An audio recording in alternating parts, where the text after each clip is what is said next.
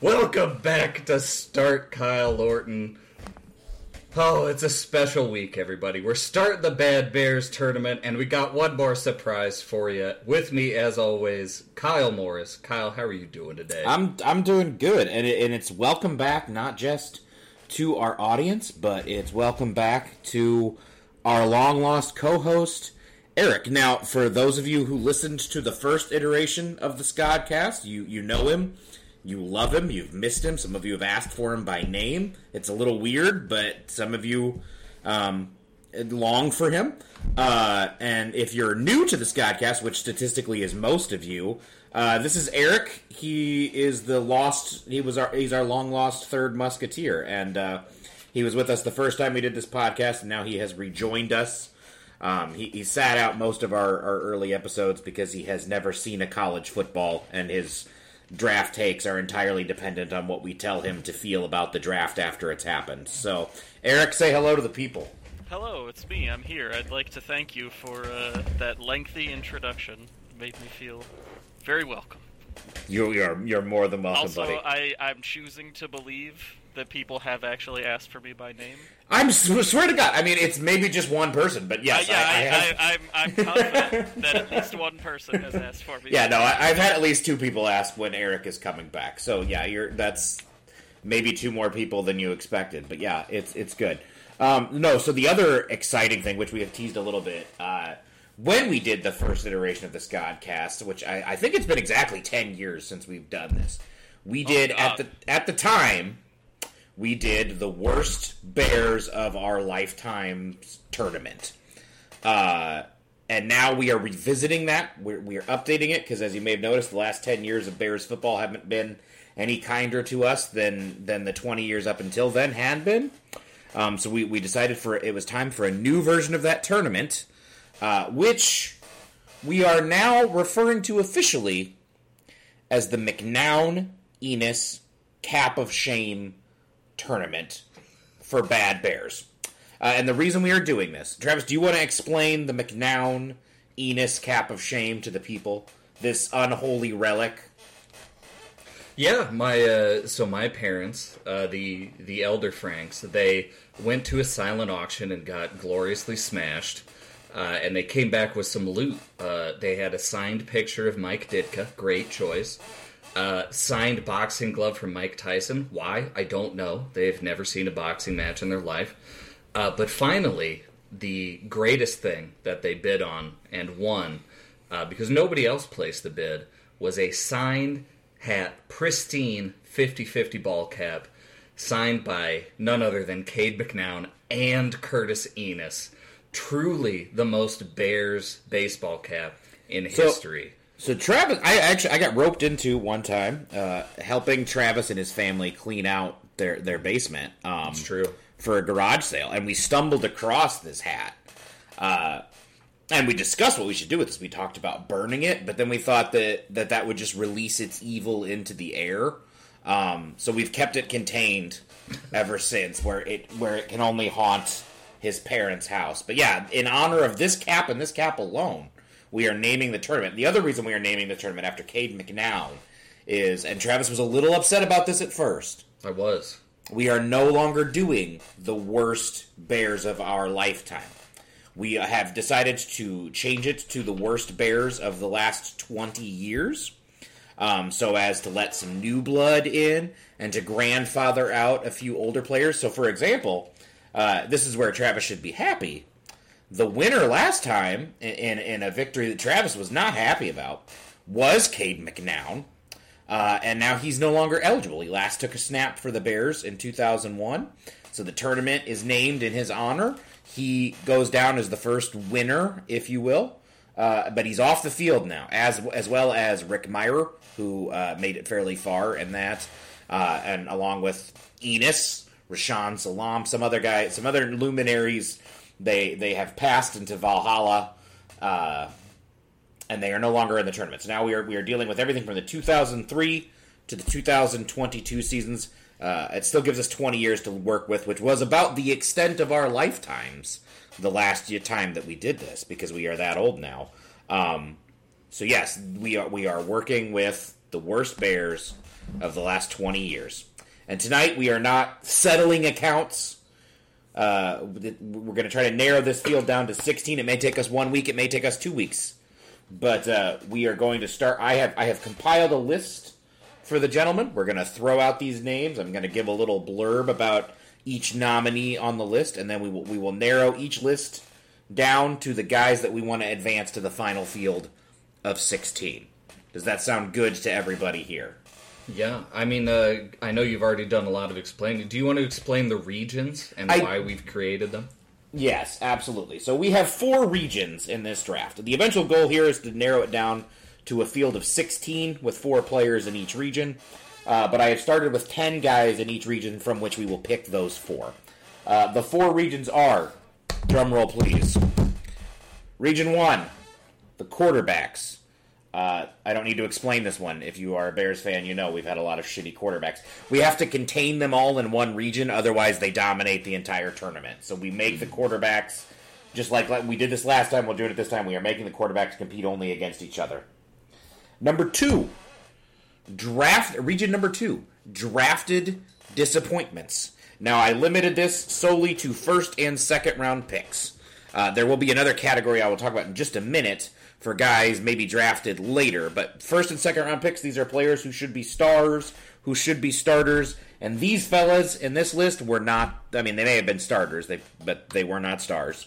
And the starts they got, we were all the worse for. So being a starter is not high praise around here.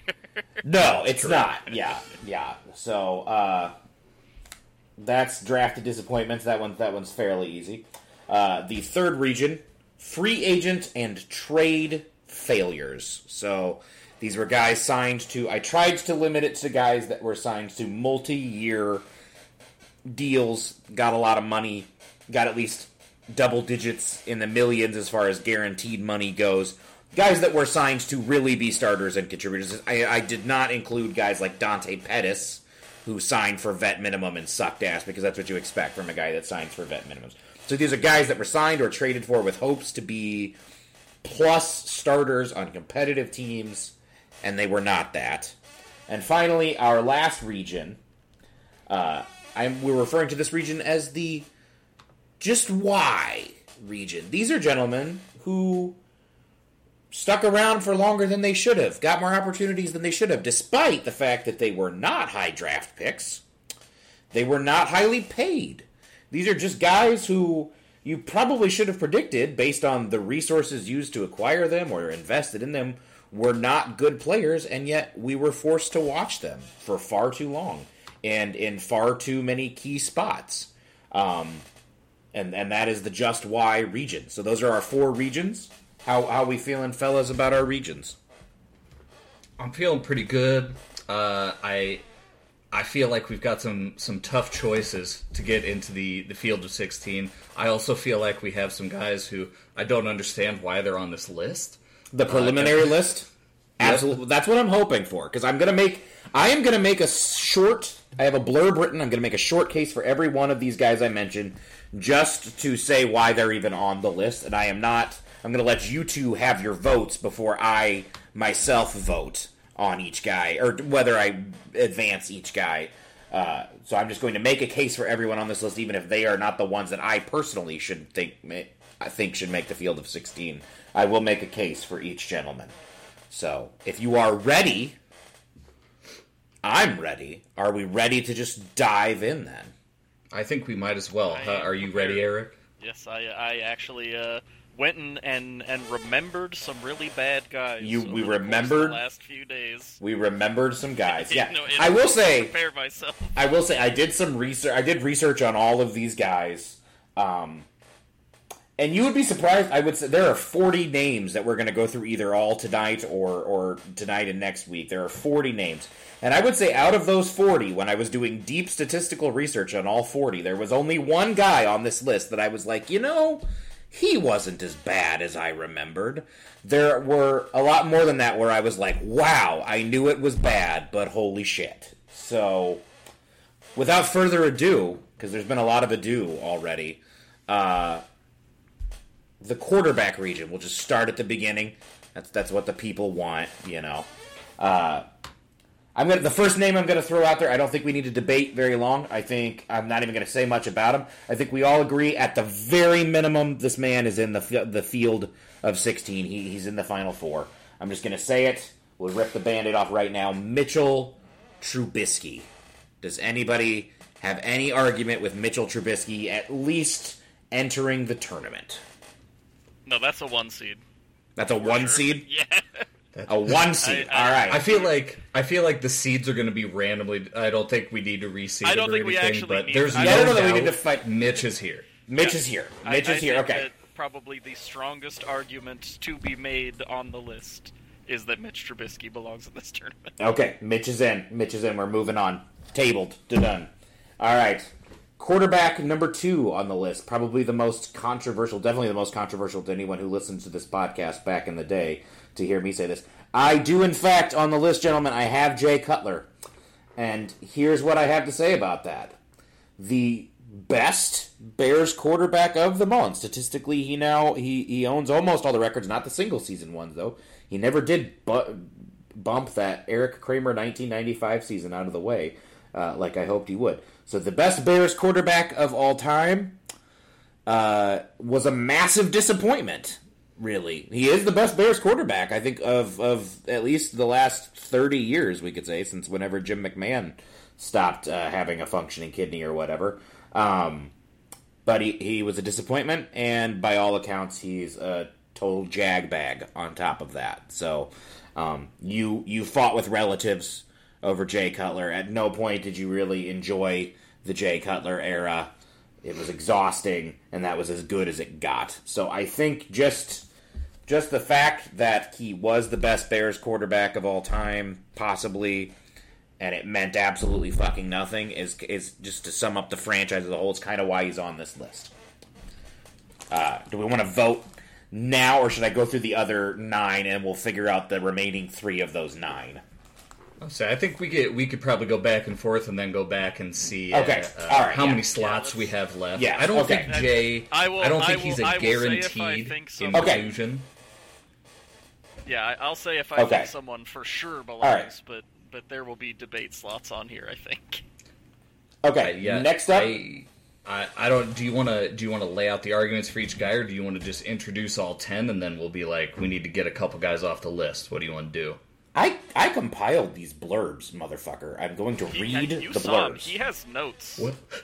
Do you want us to give our blurbs after your blurb, or do you want to give just? Go back then. Let me have to vote on each guy. Yeah, let me give the blurbs.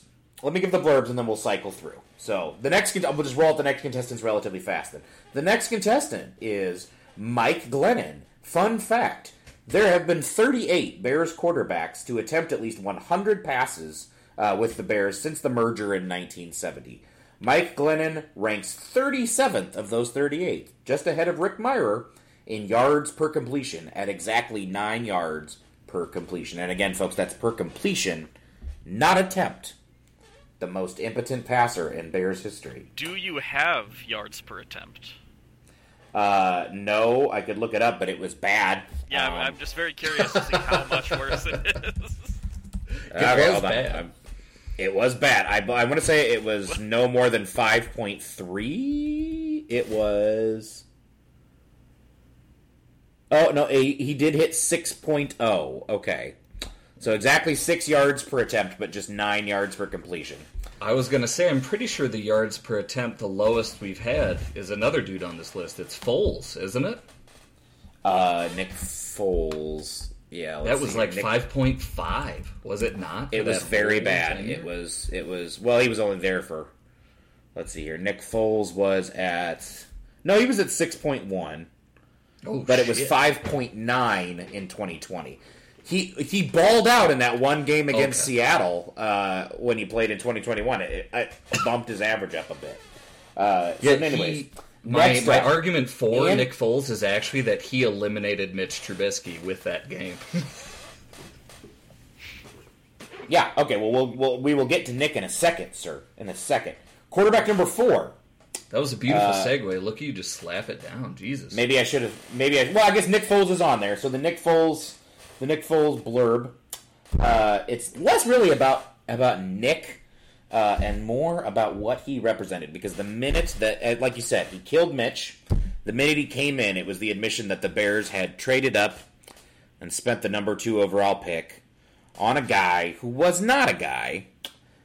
Nick Foles was... Nick Foles felt very much like when the Bears turned to Brian Griese and gave up on Rex Grossman. Like, it wasn't even necessarily the wrong move at the time, but you knew what it was saying, and it was that you could kiss any hopes of seeing a Super Bowl in the near future goodbye.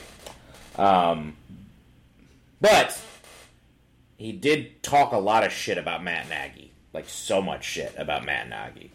Back to another guy who is more an idea than a man, and less about his statistics, less about his performance than what he represented. Andy Dalton is also in this list of 10 quarterbacks, because that was arguably, maybe this could be a tournament we do someday, the single stupidest coaching decision that a Bears head coach has ever made, was to just arrogantly stick with this journeyman quarterback over even allowing his young quarterback, the only hope he had of saving his job, to play and show progress.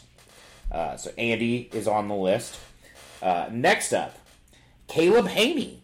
What I have about Caleb, he played in the NFC Championship game, as you remember, and the final margin of that game was determined by a pick six that Caleb threw to a 334-pound defensive tackle. And when he played in 2011, the next season, he had the second worst adjusted net yards per attempt. That's a statistic I like to use a lot because it factors in sacks, interceptions, touchdowns, and whatnot, and boils it down to a nice, neat number. And in that number, Caleb Haney has the second lowest of any of those 38 Bears quarterbacks I mentioned before, except for the guy who's dead last, which is again Rick Mirer, a man who is grandfathered from this tournament. But now that I'm seeing these statistics, I'm beginning to wonder if maybe he should have gone farther last time. And they gave up a first-round pick for that guy. Next up, I don't think this one's going to have much debate either. I feel strongly he's going to be in my final four. Rex Grossman. Rex Grossman, folks. Do I need to say it? Do we need to explain why he's on the list? I think you just put Rex Grossman in for the same reason as Mitch, and then we talk about everybody. We'll talk about those final two. Okay, so yeah, Mitch and Rex are in, no doubt. Okay. I'm going to then also list as one quarterback the 2004 Bears quarterbacks other than Rex. And the only blurb I have for these three men, Jonathan Quinn, Craig Krenzel, and Chad Hutchinson, I'm just going to read off their combined statistics that year, if you'll bear with me for a second. They completed 202 passes out of 387 attempts. That is a completion percentage of 52.2%. They managed 2,034 yards, which was just 156 yards per game, at 5.3 yards per attempt, with 8 touchdowns, 13 interceptions, 61 sacks, and a 60.4 passer rating combined. I put these three in as one quarterback simply because I still think of all the Bears years I have seen, that was the single worst passing offense that they have put together. Just watching those three really hurt. The next quarterback on the list, Matt Barkley. Matt Barkley, folks. And here's a fun stat about Matt Barkley. This one I didn't even realize until I looked it up. They're the only quarterback in the last 30 years to have a higher interception percentage in a single season than what Matt Barkley had with the 2016 Bears, which was 6.5%, was Heath Schuler, one of the most famous quarterback busts of all time. So yeah, Matt Barkley got picked off a lot. Like, literally twice as often as Jay Cutler and Rex Grossman. How's that for you? That's really saying something, isn't it? And finally, the last quarterback on our list of 10, I have Todd Collins. And the only thing I have to say about Todd Collins is, remember when I talked about Caleb Haney a few minutes ago? Do you remember how there was no question at the time that nonetheless Caleb Haney was a better option than Todd? I think that says everything it needs to say about Todd. So those are our 10 quarterbacks that we need to narrow down to 4, and we've already picked 2 of them. Trubisky and Grossman are in. So we need to pick 2 out of Cutler, Glennon, Dalton, Haney, Foles, the 2004 Bears Hydra, Matt Barkley, and Todd Collins. The floor is open, gentlemen. All right, should I feel like maybe I should nominate someone to be eliminated and not moved on. How do you feel about that? Yeah, let's do it that way. I like that. Let's do that, yeah. Okay, I did want to give a special shout out to a guy we didn't include, Jimmy Clausen, only because he was so bad, he induced the punt game. The game in which the Bears only punted. The only such game in NFL history. You know what? I think Jimmy deserves an honorable mention for that. He's also part of the funniest attempt I have ever seen of a coach to try to save his job when Trestman was like, you know what? I need to show that my offense is not to blame. It's Cutler. Let's send out Jimmy Clausen out there and show them the brilliance of the Trest fence. So yeah, honorable disaster. Honorable mention to Jimmy. That's a nice teaser. So I did ask folks for some off-season ideas, things they wanted us to cover in this dead zone before training camp started.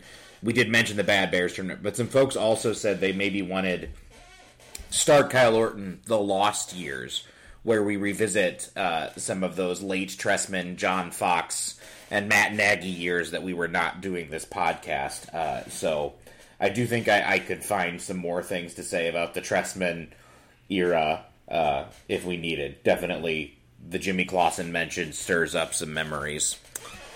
Yeah, okay. All right, let's start eliminating people. I ranked these guys in reverse order.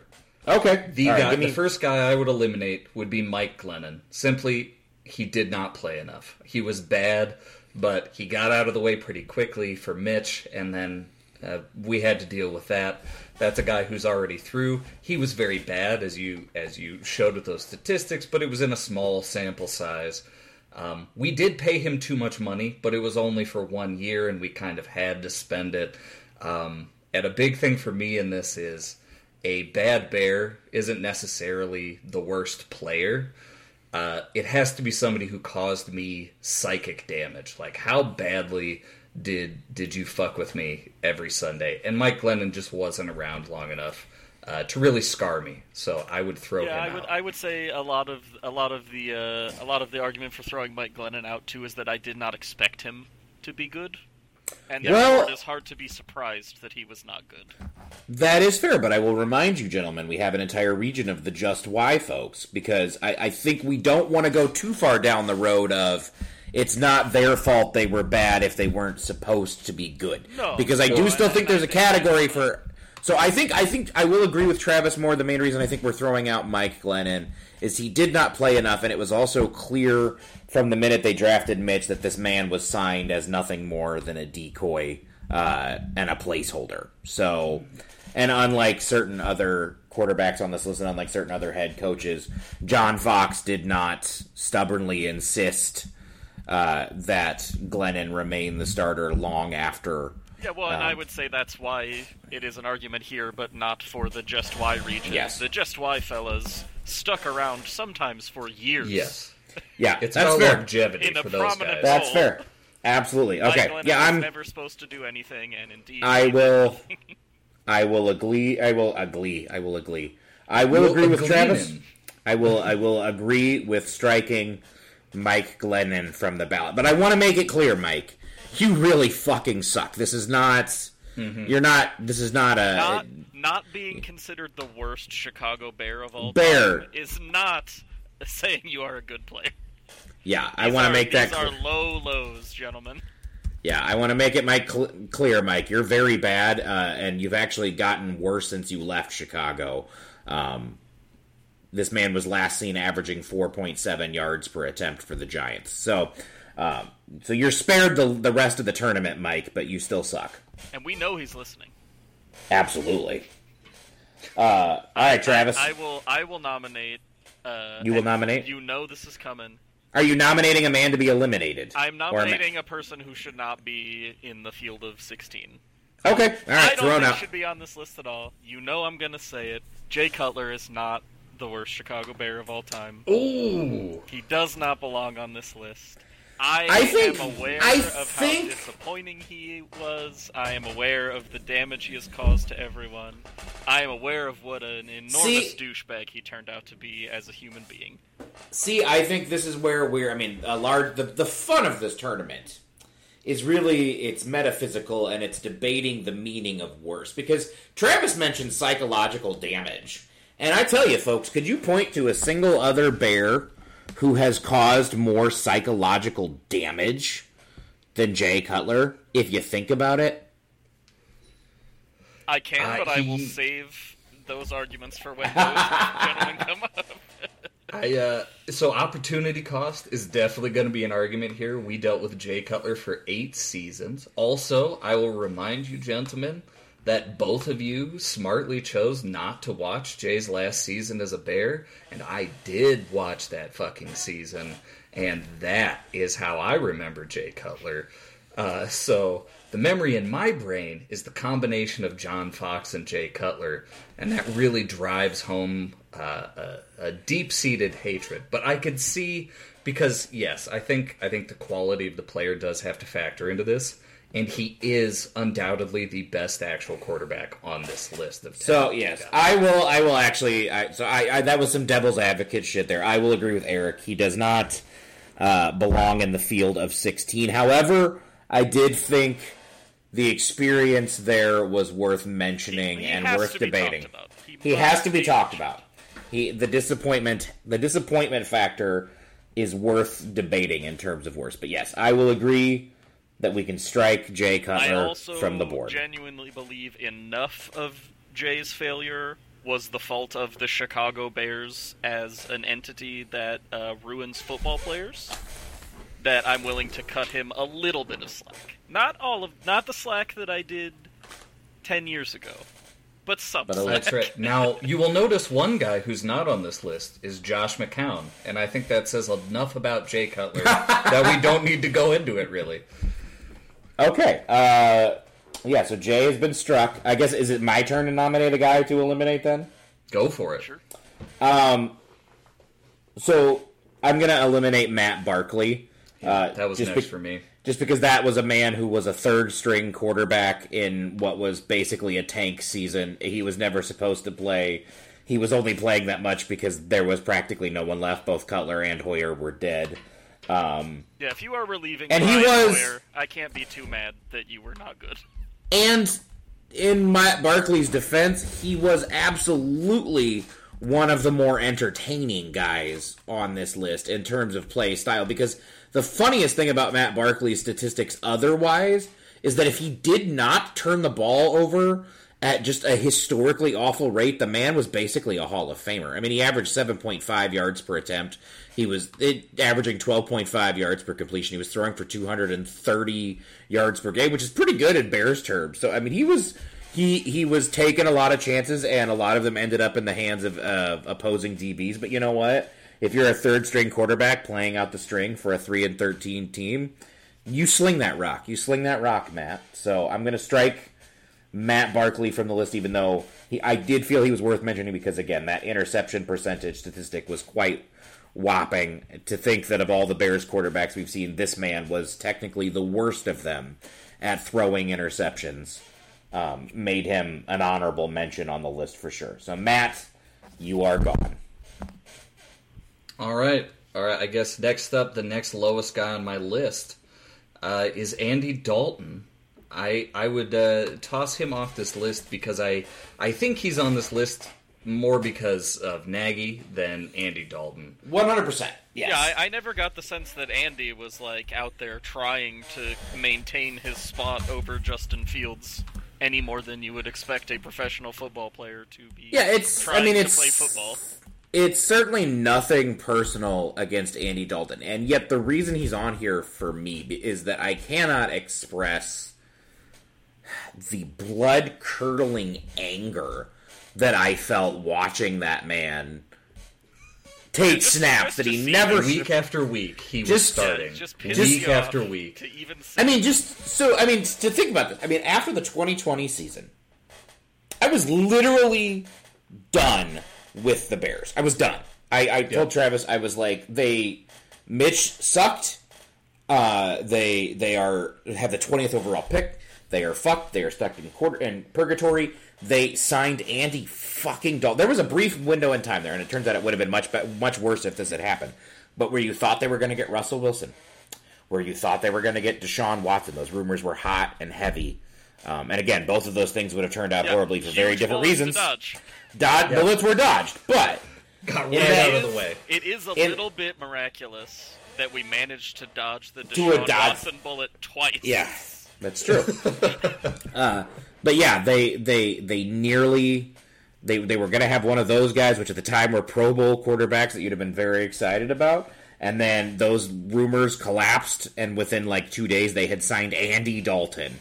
And I told Travis, I said, I'm not doing that. I am not watching Andy Dalton take a snap as a Chicago Bear. I'm not doing that.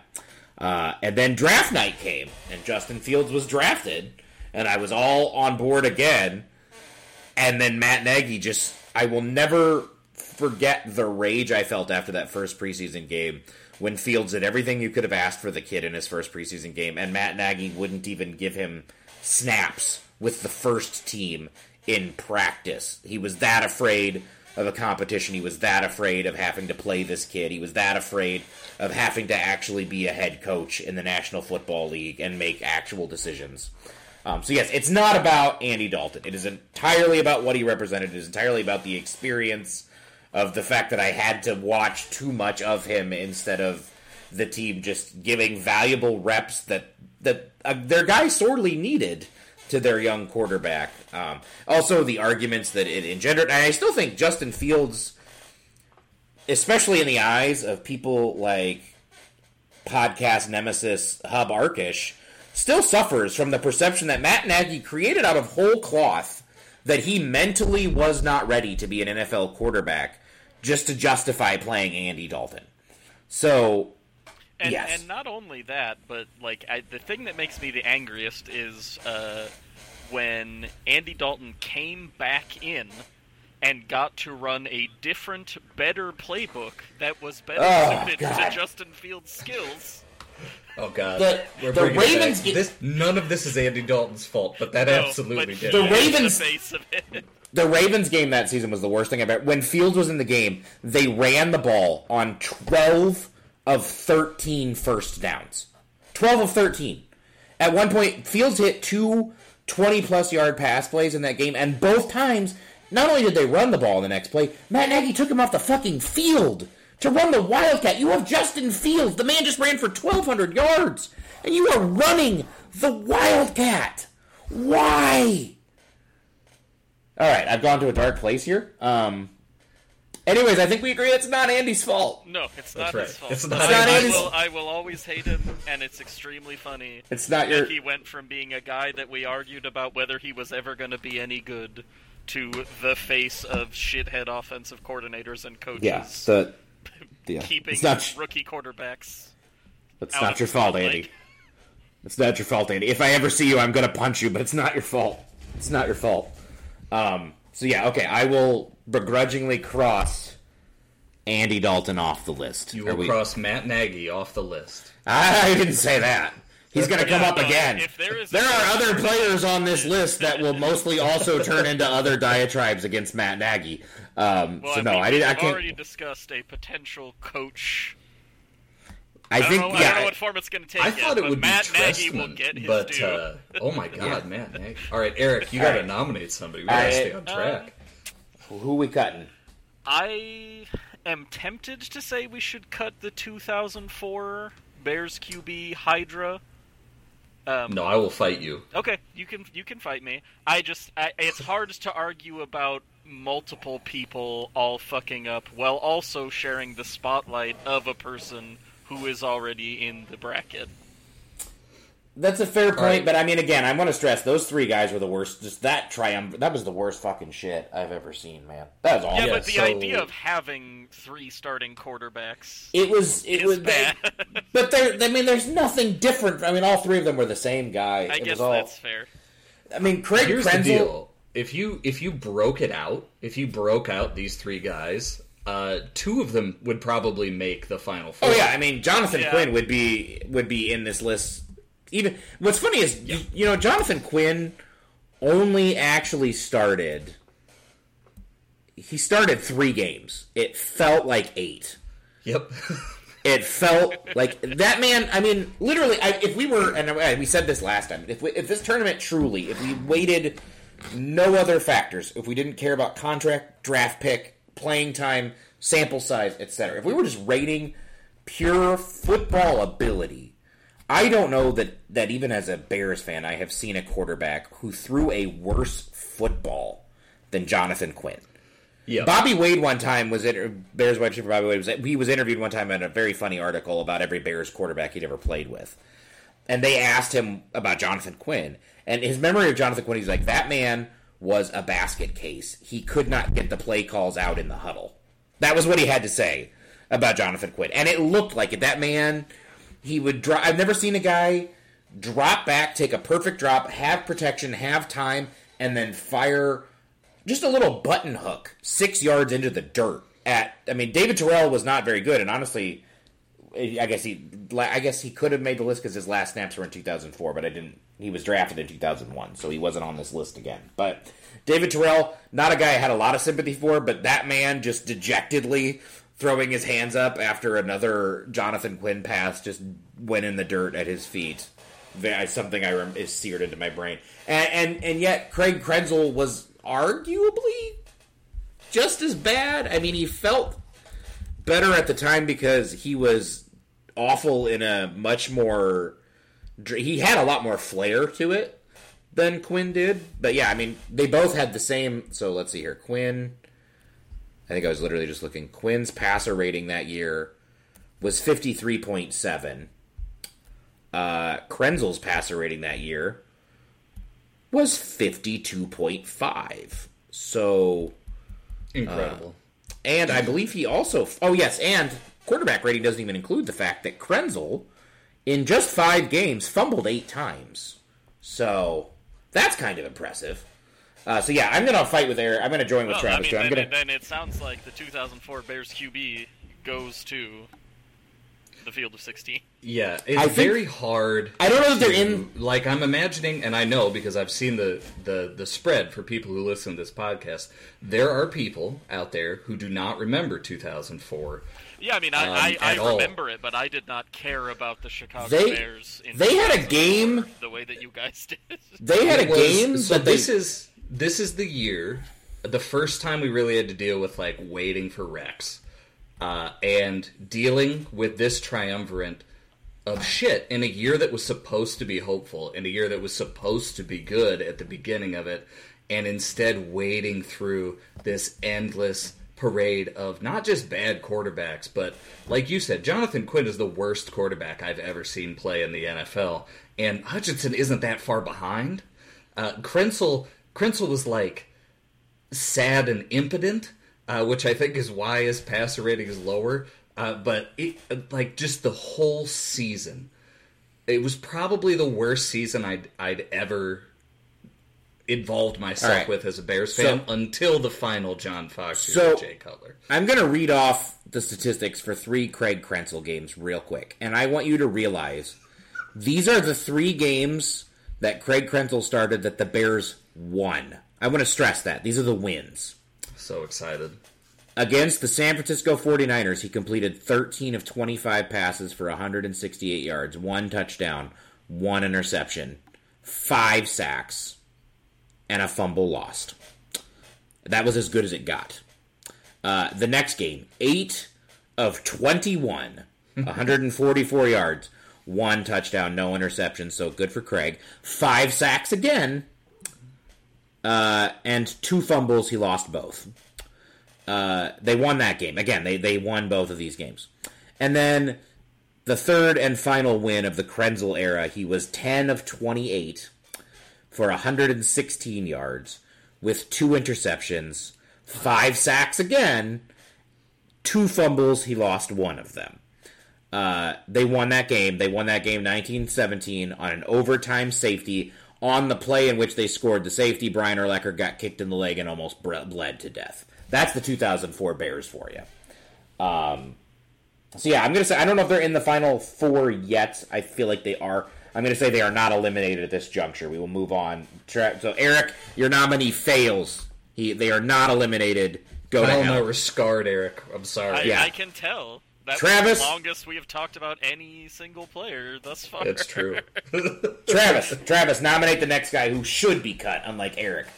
Do it Okay, right. we're getting close here, okay? But there are two guys who I think are going to fight for the last spot, and you know what? They were fighting for a spot before, so the last guy I'm going to eliminate would be Nick Foles, and I am only going to get rid of him before Haney v. Collins, because Foles pulled a McNown, came back in, and showed us all that Mitch Trubisky needed to be given up on for good, and I'm kind of thankful in retrospect to him for that one game where he was like, actually, Mitch is fucking dog shit and you should move on forever.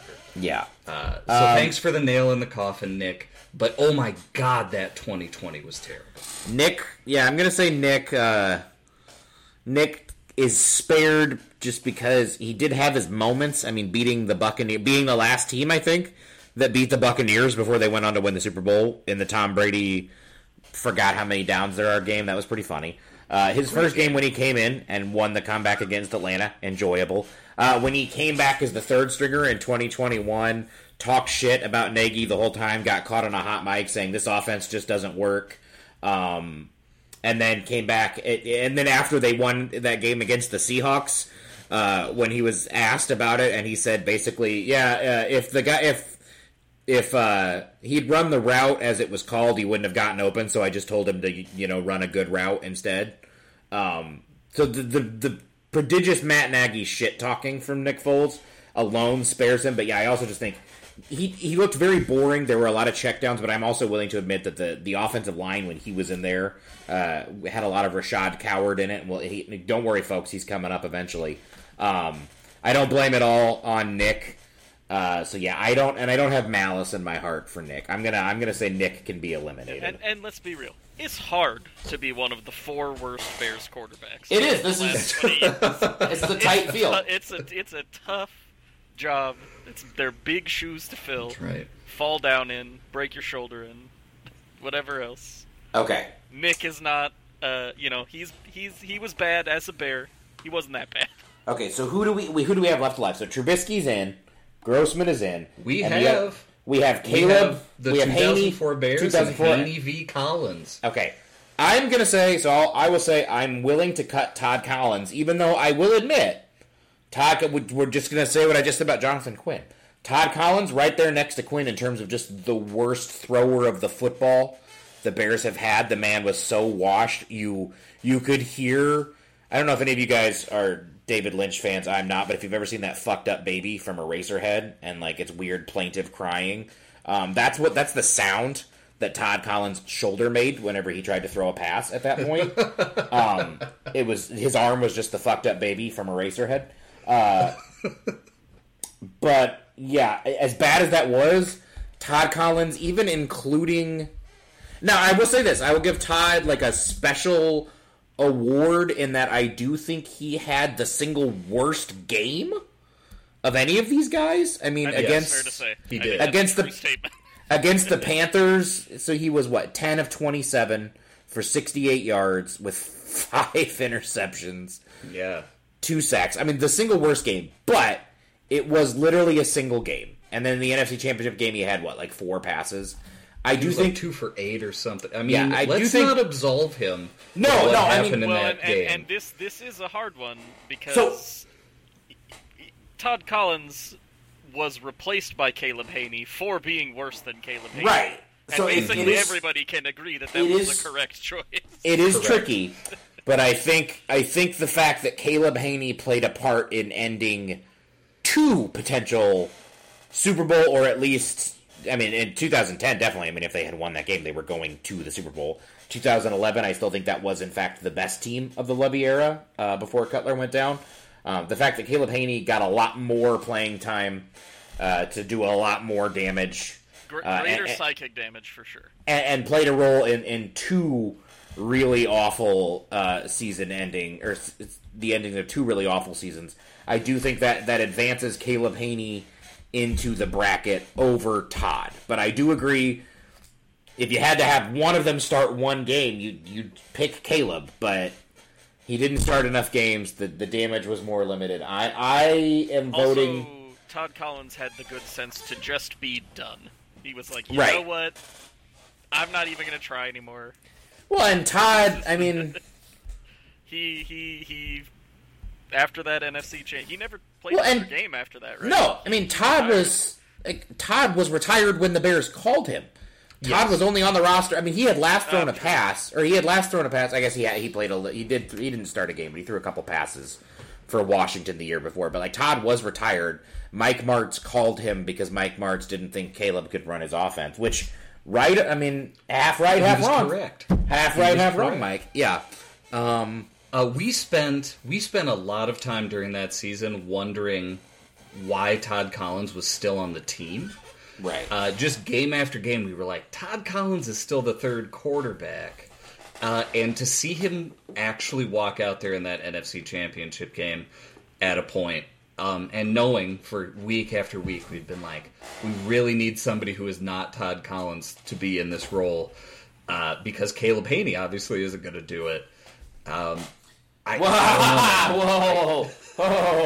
Oh, I'm not going to let you off like that, Mr. Frank. Whoa. Well, Caleb no, Haney is on. Are you going to say? We're gonna save it. All right, we'll save it. All right. Because Caleb's moving gonna on. fucking- Caleb's moving on. Caleb's Now, moving on. All right, you're going to vote for Kate. You're going to vote Caleb to advance as well. Okay. Because I know that for you particularly, I psychologically damaged you. You did with you did. Caleb Haney. You did. All right, so I guess So there is one other option. We could advance Collins and the 2004 we could advance Collins and Haney into the Final Four and pass off the 2004 guys. Absolutely not. Okay, all right. So Eric, are you voting? I mean, I don't think it Haney. matters. It sounds like you both vote Haney, but yeah, that's probably the right choice.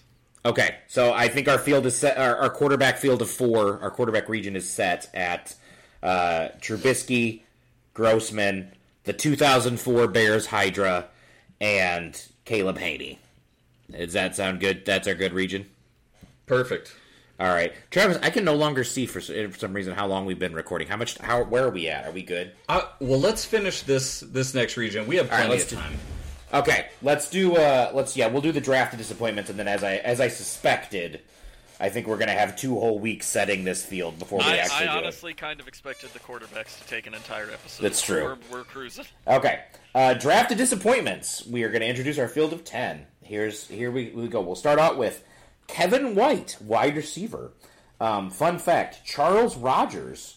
We mentioned him on our draft episode, but you may or may not remember him as a Detroit Lion because he only started 9 games in his career. Isn't that terrible for a top 10 drafted wide receiver? Just 9 career starts. Anyways, Kevin White started 8. He has started 8 games in his career. The only 2 wide receivers since 1986 to be drafted in the top 10 and not even break 10 career starts.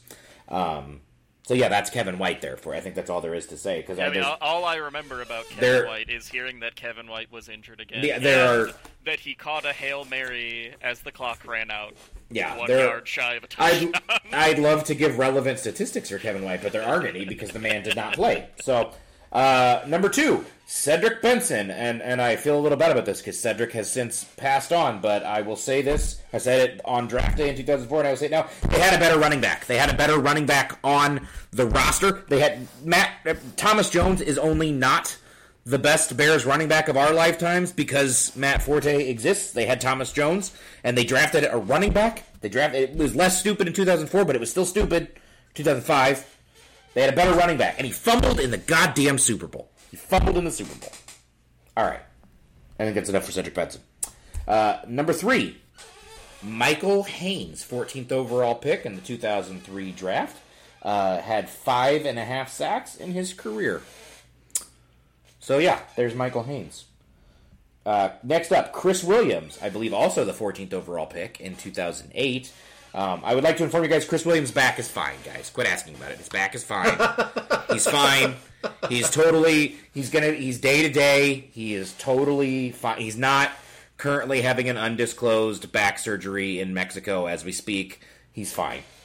Chris Williams' back is fine. He allowed 7 sacks, and that was in his best year, and I call it his best year because that was the only year where he stayed healthy long enough to even allow 7 sacks. So, Chris Williams, everybody, offensive tackle. Next up, another offensive tackle who came pre-injured, Gabe Carini. Gabe Carini. Fun fact about Gabe, he had a 48.6 pass block grade per Pro Football Focus. Jesus fucking Christ. Third worst of any Bears tackle. This is Bears tackles. It's not exactly a murderer's row in that exact category. There's a lot of them in this tournament. You gotta work hard to be the worst. Third worst of any Bears tackle with at least 100 pass block snaps. And don't worry, the other two are also on this list, but they were not drafted in the first round like Gabe. With at least 100 pass block snaps since 2006. And that's the only only year that we really have that data for, because it was the only year that he played, basically. So there's Gabe. Next up, Shea McClellan. Shea McClellan, folks, the encapsulation of the Emory era. An athlete out of position, drafted to play a flex role, except his own coaches didn't really want to use a flex player or know how to use a flex player. And he was, on top of all that, he was drafted 2 spots ahead of Chandler Jones, a defensive end who, I must stress, would currently be the best defensive lineman on this year's Bears. Like, in 2023. I just saw an article requesting that we trade for him, in fact. I would be happy about it. He should have been a Bear in 2012. I remember sitting there on draft night. We were in the shout box on our old blog, and I was going, holy shit, Chandler Jones is still available. And then they read off the name Shea McClellan, and I said, who? That's right. Yeah, next up, Anthony Miller. Anthony Miller, folks. They gave up a 2nd and a 4th round pick to trade up and take Anthony Miller in 2018. In his best year, he peaked at 656 yards receiving. That didn't stop him from running his mouth like he was Randy Moss. He also got ejected from a playoff game in his last Bears game ever. He was taken ahead of DJ Chark, and you're going, well, DJ Chark's not that good. That's not really what... Anyways, DJ Chark has over 1,000 more yards in his career than Anthony Miller, and I must reiterate, DJ Chark is not that good and has missed like 2 entire seasons in that career, and still that many more yards than Anthony Miller. Also, he played for the Jaguars for most of his career, and again, still 1,000 more yards than Anthony Miller, whom they gave up a 2nd and a 4th round pick to move up to get. Next up, Adam Shaheen. Adam Shaheen, the 45th overall pick for a tight end from a Division II school, not an FCS school, a Division II school, who compiled 26 catches for 249 yards and 4 touchdowns in 3 seasons. He was last seen ending his career by refusing to be vaccinated against COVID. He was taken ahead of notables like Juju Smith-Schuster, Deion Dawkins, the current tackle for the Bills, Alvin Kamara of the Saints, Cooper Kupp, Chris Godwin, and of course, if you were looking specifically at tight ends, he was drafted ahead of, at his position, some guy named George Kittle. So that's Adam Shaheen for you, gang. Next up, Dan Bazuin? Do you think it was pronounced? I wish Bazine. I wish I knew how it was pronounced. I never knew because I never heard it announced by anyone during a game because he never played. He was a 2nd round pick. Who, first of all, it must be noted that even before he got injured, that was a bad pick. This man was considered an overdraft in the 2nd round in the first place. He was a middling athlete from Central Michigan. We talked about relative athletic score a lot during our draft coverage. And how, you want to have like an 8 or a 9 relative athletic score, and Dan had just a 5.15. And again, was injured before his first NFL game and never, ever... I don't think he even took a single preseason snap. I think the extent of this man's NFL career was like half of one training camp. So there's Dan. And last but not least, that might be least, in the drafted disappointments category, Mark Bradley, the 39th overall pick in the 2005 NFL Draft. He had just 38 catches for 583 yards in his career. Started just 4 games in 4 years in Chicago, so he had half of a Kevin White in terms of career starts. But, he was competing with other luminaries such as Bobby Wade and Justin Gage for playing time, so who could crack such a lineup? Anyways, another wide receiver who was taken just over 20 picks later in that same round, Vincent Jackson. So that's Mark Bradley, folks. So those are our 10 drafted disappointments. I'll just read them off again real quick for everybody. Kevin White, Cedric Benson, Michael Haynes, Chris Williams, Gabe Carimi, Shea McClellan, Anthony Miller, Adam Shaheen, Dan Bazooka,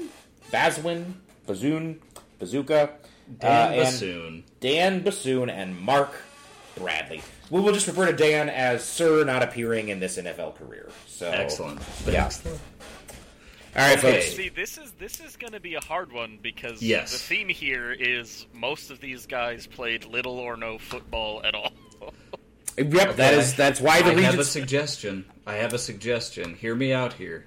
I want to eliminate all 3 wide receivers right off the bat. Not because they weren't terrible. They were all uniquely terrible in their own way. But the other 7 guys are so fucking bad, and I hate them so fucking much. Okay, I mean... I don't have animosity for Mark Bradley. He lived through the Grossman era. Okay. I don't have animosity for Kevin White. He got hurt. I don't have animosity for Anthony Miller. It was Mitch fucking Trubisky throwing him the ball. I just don't hate them as much as these other guys. Okay, well, hold on, though. I mean, so you want to rule out Kevin White because he got hurt, but, I mean, you're keeping Dan Bazine in the list? I also want to get rid of Dan, but I'd like to talk about Dan a bit more specifically. Oh, you want to talk about Dan, do you? Is Dan who you want to use to make a little point about opportunity cost? Don't worry, I'm going to talk about gains later. Okay. All right. Anyways, okay, so you want to... I'm not going to eliminate all 3 wide receivers right off the bat. I won't. Really? Who do you think is going to compete with the other 7 or 6? Let's say the Kevin White, sir, was a top 10. Kevin, he got hurt. Pick. It was injuries. He didn't personally hurt you. Hold up. I'm going to say the name Kevin White, and then I'm going to say the name Cedric Benson, and you're going to tell me that one of those guys didn't spike your fucking blood. I mean, that's the kind of thing...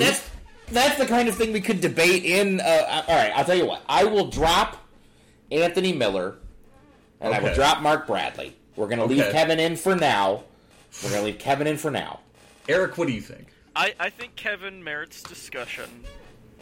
Okay. All right. I mean, we should talk about Kevin and Dan together then, right? He was... Well, this is not very scientific, but Kevin White kept coming back. Dan got hurt. Okay. He had You're an right. operation. He didn't even make it to the start of the season. So are you calling... For. Is it your supposition that Dan Baswin did not want it enough? He did not have the grit? No, it's that he never got the chance to play. So you're saying it's worse. I think what you're saying is it's worse because every season we thought, well, if Kevin White is something. Yes. Okay, so... We had to keep going back to the Kevin White well. All right. And every time... He found, he got hurt in a different way. Not his fault. So in the Kevin White in the Kevin White defense, or in the Kevin White argument, you're quoting a show that I don't think any of us have ever watched, but God knows I've seen this quote enough. You're quoting Ted Lasso, and you're saying it's the hope that kills you. I don't know that that's a quote. I don't know anything about Ted Lasso, but sure. It's the hope that kills you. You're saying the fact that there were like several years there where you said maybe Kevin White can still be worth the 7th overall. Psychic damage. I don't care about him. Okay, we can keep Kev. Okay. So the only thing I wanted to say about Dan Bazine, and we will talk about this again with Gaines Adams, is I think it's easy to eliminate Dan from this talk because he didn't cause that psychic damage, which is impressive considering that he is just the literal wasted 2nd-round draft pick. He was the 62nd overall pick. He played not one down in the NFL, but I don't think he competes with these other guys because of how badly they fucking... Like, some of these guys I honest to God hate. If I saw them if I saw Cedric Benson's ghost on the street, I would be upset. Jesus Christ! Oh my God! This isn't even the bad version. I know this. Travis being angry at a ghost. Oh God! Right. Yeah. I was expecting you to body a different dead man. God damn! All right. Okay, so Kevin White lives, which is interesting to me. Kevin White lives, but Cedric Benson doesn't, apparently. All right. Cedric Benson is going through. Okay. That's for fucking sure. Okay. Yeah, I think we can say Cedric Benson is in the field. We'll just slot Ced into the top 4. Okay. I will agree with that. We all agree. Okay. All right. I think this one might be easier to vote for the guys we think belong. Okay. You might be right. I can pick out my 4 sight unseen here, or without argument. The rest of these guys, less Kevin White, I don't know that I could differentiate between them. So who are your four? Who are the other three for you? My four would have been Kevin White, Cedric Benson, Gabe Carimi, and Shea McClellan. That's a pretty good four. I am willing to, after having talked about Kevin White, Travis, actually that's good. Kevin White. Actually, that's good. So Eric's giving us our four. Travis, give us your four, and then I'll give my four, and then we'll automatically keep anybody who's on all three lists. My four are actually very different from Eric's, so this is going to be interesting. It's Cedric Benson, Michael Haynes. Actually, wait a second. So Travis had said Kevin White. Who were you? Okay, you said Gabe and Shea. Okay. Travis, who did you have? I have Cedric Benson, Michael Haynes, Chris Williams, and Adam Shaheen. He picked the exact opposite. I pretty much picked the other dudes. Interesting. Okay. So you're the tiebreaker, Kyle. Okay, so my four would be Cedric. I am also going to include Gabe Carimi. So, and then I would also say, I'm going to go with Shea as well. Shea. I'm going to have to defend Chris Williams. You're going to have to defend. No, you're going to have to. You're going to have to defend Michael Haynes over Shea. Let me talk about Chris Williams. No, I'm not even done yet. You will wait. Have you no decency, sir? Have you no decency at last? But to throw Travis a bone, I'm also going to include Adam Shaheen. So, okay. So we really have to talk about Chris. Chris is my number 2. Chris is your 2. Okay, so I mean, I still think we got to say something about everybody. Okay, even Cedric, who has moved through. Okay, Cedric is in. Okay, guys. Okay, guys, I'm going to go off on Chris Williams here. Yeah, I want you to Travis, go off and tell me why Chris Williams over Gabe Carimi, because I do see them as very similar. I mean, the problem is basically the same for both guys. So I want to hear. Okay, what...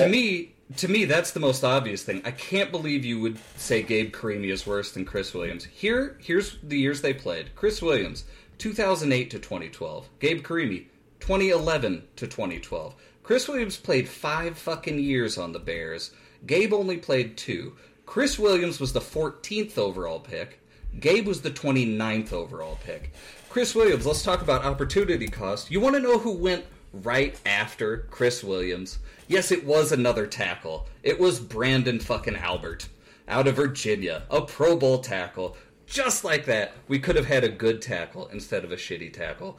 Chris Williams, playing from 2008 to 2012, that means he was there in 2010. Boy, we sure could have fucking used a tackle. You think maybe a good tackle would have put us over the edge a little bit there for Jay? You think maybe Jay wouldn't have gotten fucking injured? You think maybe that Bears team would have kept the Packers out of the fucking playoffs if we had a good tackle on that team? Chris Williams wasted good Bears defenses. So 5 years, he moved all over the line. He worked at 0 positions. All right, hold on. I'm gonna stop you right there.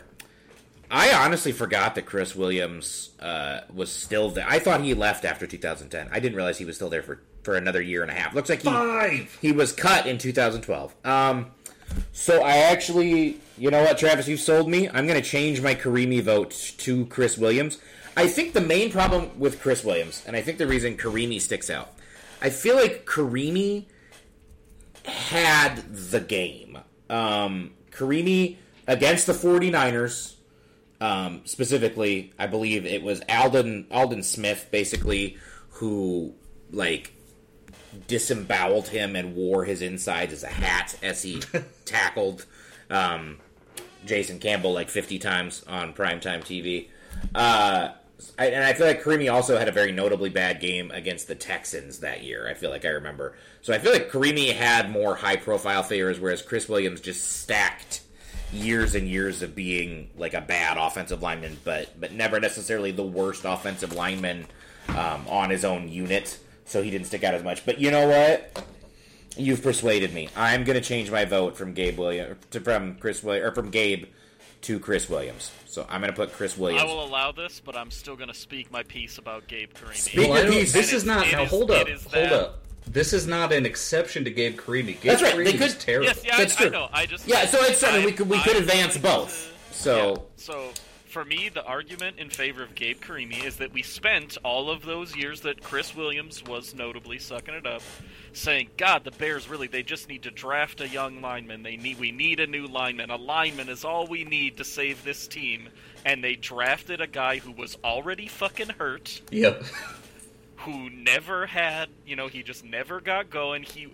When I was how shitty was Gabe Carimi? I found an article from that year saying, here's why Gabe Carimi is gonna fix the Chicago Bears. And they did the thing that we really hate when they draft a tackle, which is that they drafted a college left tackle and then immediately asked him to play right tackle.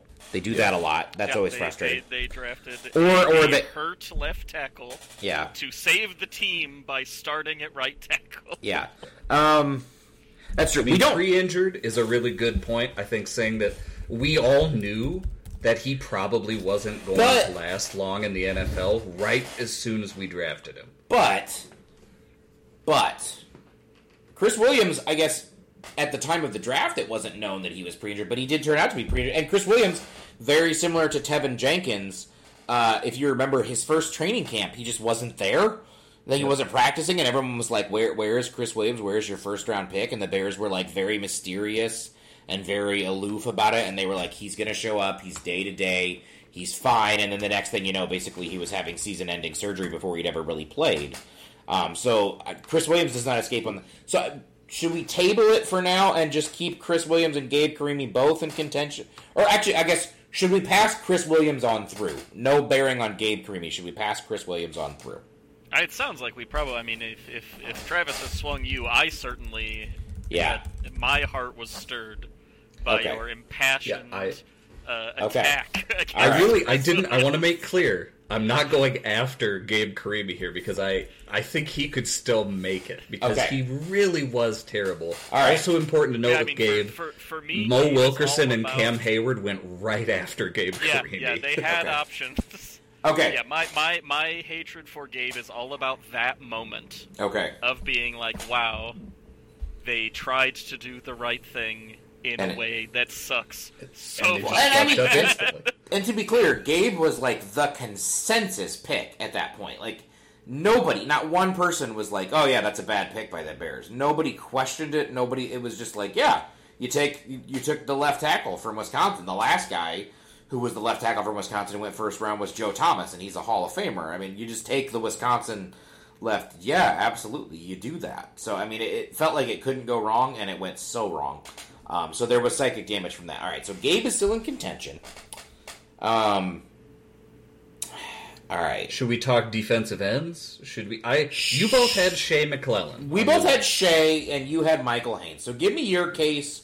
This is Travis is really litigating tonight. Travis, give me Michael Haynes over Shea. I think we'll put them head to head here because I'm very strongly Shea's passing through. I think. Okay, so I think I'm going to be very easily swayed towards Shea McClellan because I really, both of these guys are terrible. When I went back and looked at Michael Haynes, I didn't realize, how bad of a pick that was. So Michael Haynes played 3 years for the Bears, 2003 to 2005. He was then cut, and he never caught on with another team, not even, preseason. He was the 14th overall pick, and then he was gone in 3 years. Yeah, Michael Haynes would win under the Jonathan Quinn category. In terms of just pure ability, Haynes flared out so quickly. I don't remember. I guess he had 5.5 sacks over 3 years. I don't remember a single play Michael Haynes made in his career. I remember a lot, impotent. But I do remember a lot of Shea McClellan, most of it bad. But yeah. The other things I'll say about Michael Haynes, 2 picks later, Troy Polamalu. 6 picks later, Dallas Clark. Both positions we could have very easily taken in 2003. Okay. We did not actually need a defensive lineman at that point, which the team immediately showed, made him expendable, and then he was gone. So he is a complete waste of a pick. The opportunity cost was multiple Hall of Famers. All right, so let's talk opportunity cost. This is the thing. For Shea. I know with Shea. So I'm just going to roll through. So the very next guy up after Shea, not even a great player, but Kendall Wright, wide receiver, had almost 4,000 yards in his career. Yep, could have used that guy. Could have used that guy, even just as a solid slot guy during those Cutler years. The next guy up, Chandler Jones, I already mentioned him, still playing, 112 career sacks. And so again, in 2012, the Bears decided they needed defensive end. I don't know why they decided that was what they truly needed with Julius Peppers and Israel Adonijah, why that was the position they zeroed in on. But they were locked in on defensive end. So let's say that they were only considering defensive ends. So they took Shea McClellin at defensive end. Shea ended his career with 8.5 sacks. Wait a minute. Oh, no, wait, that's not what that number is. Oh, yeah, it is. Okay, I don't know why they have... Oh, that's Mark Barron, not Ryan Tannehill. I'm looking at the wrong line. Okay. So Shea ended his career with 8.5 career sacks. 2 picks later, Chandler Jones, still going with 112. And then, let's see here. One, two, after three, that we had 4, 5, we had 6 Whedon. picks later. Six picks later, Donta Hightower, middle linebacker, possibly a Hall of Famer at his position, at the very least a Hall of very good middle linebacker, and that was the last year that Urlacher played. We could have used a replacement linebacker, and you really wanted Donta Hightower. I remember that, Travis. Yes. When that draft pick went through, it was you yelling about Chandler Jones and me yelling about Donta Hightower. And here's the thing about Donta. He was not a pass rusher. He was an off-ball linebacker, and yet he still had almost 4 times as many sacks in his career as Shea McClellin. He had 27. Next up... You know what? Hold on. You know what is funny, too, is that because of that, they then ended up trying to replace a linebacker with John Bostic. It's true. Also Yep. could be on this list. Could have been. The only reason John Bostic did not make this cut is that John Bostic is still in the NFL, which is crazy. Yeah, he's he's arguably never been good, but he's still here. Kyle, you skipped over a couple of dudes, Riley Reif and David DeCastro went before Donta Hightower. Shea McClellin cost us a lot. Yeah, so those guys were also. I was just saying, if you were literally just looking at other defensive ends, they could have taken. Because they were zeroed. So the next defensive end taken after Chandler Jones was Whitney Merciless, who was a pretty solid player for 4 or 5 years. Nothing great. 58. And has the coolest name. 58 career sacks. So still 50 more career sacks than Shea. Was still playing even 2 years ago.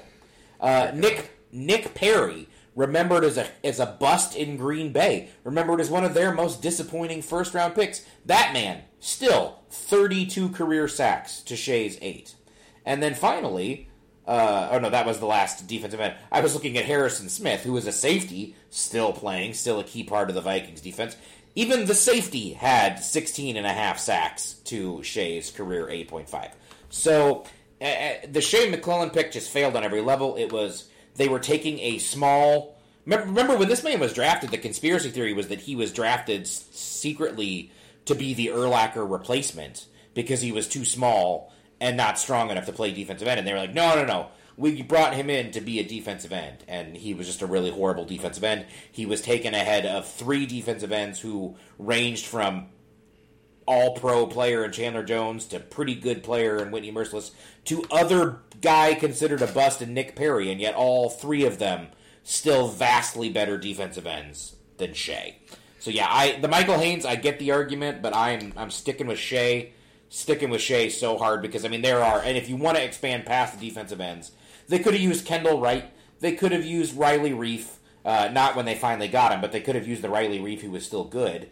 They could have used David DeCastro. Donta Hightower would have been a perfect Urlacher replacement for the last decade. They could have used Whitney Merciless. Kevin Zeitler, a guard who is still playing pretty good football. Nick Perry would have been better. Harrison Smith would have been better. You have to go all the way down to A.J. Jenkins at pick 30 to find a guy who would not have been a better pick at that spot than Shea McClellin. Well, and Brandon Whedon, I guess. Yeah, see, I knew all of that, and I'm pretty much completely convinced. I think we should put Shea through. It's just, It's probably the worst draft pick. Well, no, we'll get to that guy. The second worst draft pick we've ever seen. Yeah, all right. Just in terms of opportunity cost. All right, so we're down to just one spot left. And I mean, he was a guy they couldn't even use. That's the weird... Yep. It wasn't even like, oh, we need... And they knew... He's the best one we can get. They knew they weren't going to run the fucking 3-4. They knew they weren't going to run it. Yeah, if you are trying to do something and you pick, the best quarterback... Like, we made fun of Brandon Weeden just a second ago. He was the best quarterback that they could draft there, and they had to draft a quarterback. Right. That's a different case. They had no use for this man. Yeah. Okay, so we have Cedric Benson, Chris Williams, and Shea McClellan through, and I have 4 dudes who have not been eliminated yet. So I have the guys still floating around are Kevin White, Adam Shaheen, and Gabe Karimi, I believe, are the 3 guys. Who was the other guy that you said hasn't been eliminated? Oh, I didn't eliminate Michael Haynes. I just agree Shea should be in. Okay. So, all right. So I guess so. Yeah. So Michael Haynes versus Kevin White versus Adam Shaheen. Okay. So Adam Shaheen. I guess the case against him going through is that he's the only guy left who was a 2nd round pick, not a 1st round pick. That's not a bad argument. But I think the case for him passing through is that just the whole process behind taking him was so incredibly stupid. They reached to... I mean, Travis and I, when we did our draft podcast, we did a whole argument about why we hate these tight ends who don't really play tight ends and how they are glorified wide receivers who are just kind of slow, and how everyone's looking for Jimmy Graham, but there's only one of those guys because Jimmy Graham was ridiculously fast for his position, and most of these guys aren't. They're just kind of fast for tight ends, which only works if they can actually play tight end. So Adam Shaheen was like the worst ever example of a guy basically drafted to be Jimmy Graham. He was drafted off of this raw athleticism and talent and just never materialized into anything at all. Just an awful pick. But also kind of like Kevin White, every year we were sold like, hey, Adam Shaheen's looking really good in camp. This could be the year that he's figured out how to really play tight end for like 3 years in a row. I mean, that's just kind of what we do with tight ends around here. We who's the best tight end the Bears have had? It's Greg Olsen, Martellus Bennett. Those are the only 2 good Bears tight ends I can remember. First of all, the disrespect to Desmond Clark right now. That's right. You son of a bitch. That? Is he? You piece of shit. Maybe he's older. He is more recent than I thought. I thought he was. His last year as a Bear was actually 2010. So. But he doesn't qualify for this list because that man was just a competent. No, I didn't think he was on this list. I just thought he was a lot longer ago. We're a lot lower on Cole Kmet than a lot of people, I think, but I still think Cole is like a league average NFL tight end, so he does not sniff this list either. Yeah, I mean, there is at least one more tight end who will come up next week, who I think we will enjoy discussing. Yes.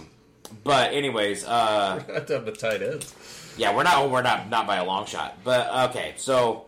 Shaheen, does the 2nd round pick thing, does that eliminate him? And should we narrow it down to 3? Is that? I think that's fine because it's going to be a hard enough fight with the other 3. I will say I did not realize when I was thinking about it that they could have drafted Cooper Kupp instead. They could have drafted Cooper Kupp, and again, that makes me pretty angry. Even if you were only going with other guys at the same position, they could have drafted a tight end George Kittle. Yeah. George Kittle. And at the school that historically has basically never produced a truly bad tight end and has produced a lot of good ones. So yeah, I guess I will eliminate Adam Shaheen on 2nd round pick, but I'm glad that we talked about him a lot because he did fucking suck and he was a horrible idea. But again, 2nd round pick versus the other 3 contenders right now were a 7th overall pick, a 14th overall pick, and I believe a 26th overall pick. So Shaheen is off the board.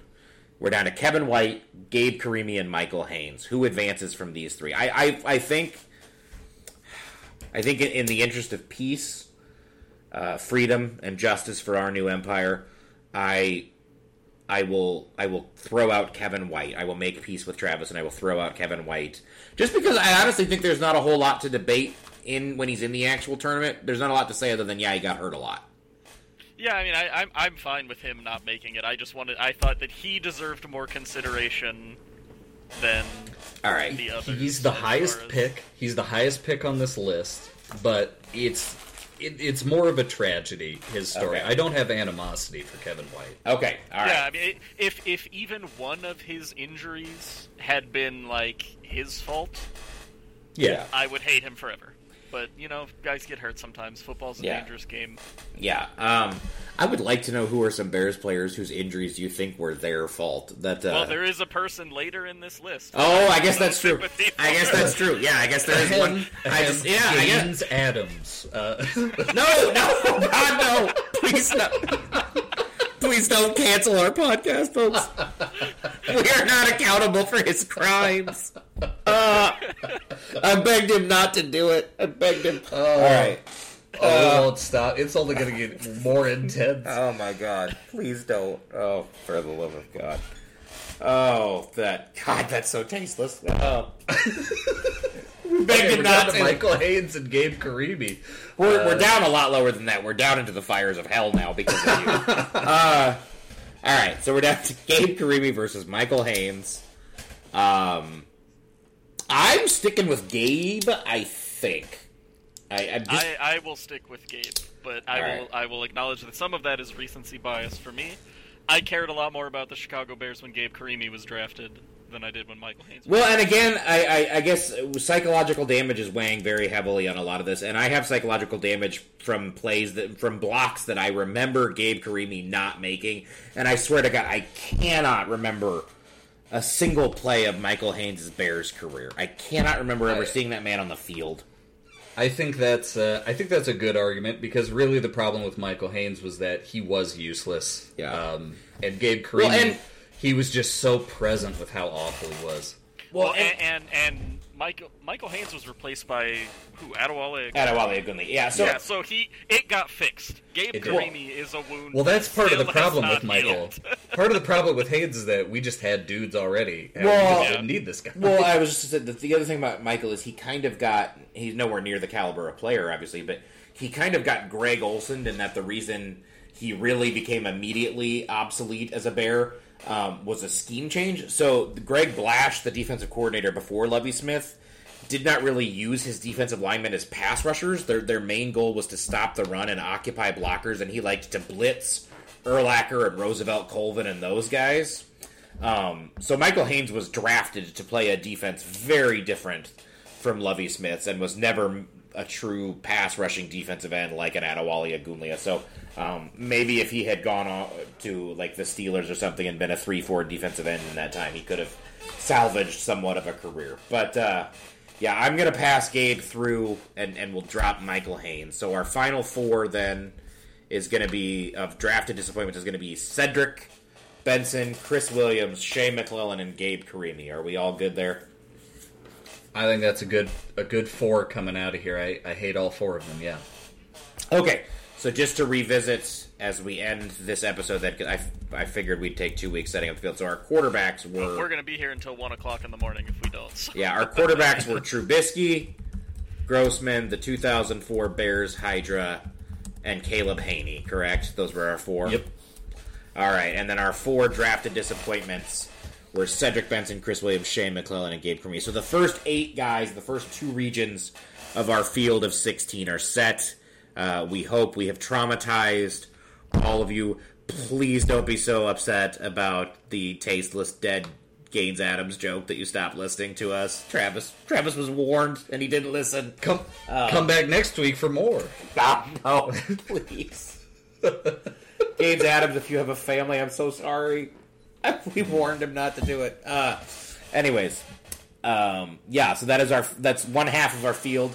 Thanks for joining us. Eric, thank you for coming back. We've missed you so much, buddy. I am so excited that there's something for me to actually... Yes, yeah. And we can't promise that Eric will be here every week because I feel like there will be other weeks, especially when we discuss around the NFL stuff, where he won't feel he has a lot to add to the contribution or to the discussion. But when it comes to the Bears, remembering the Bears, and especially when it comes to skewing the people who cover the Bears, Eric is your guy, folks. So we're happy he's back with us.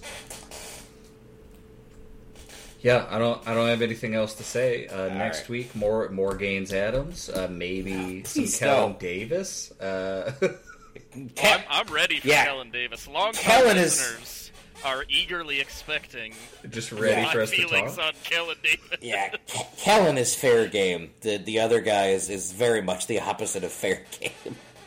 That's right. That's right. Yeah. I've been adding some sounds to this board just for next week. Yeah, we got we're some ready. players. I've got some noises ready for. All right. It's going to be Yeah. a good show. Yeah. Anyways, all right. Well, good night to you, gentlemen. Good night, folks. We'll see Good you next night. week. So long.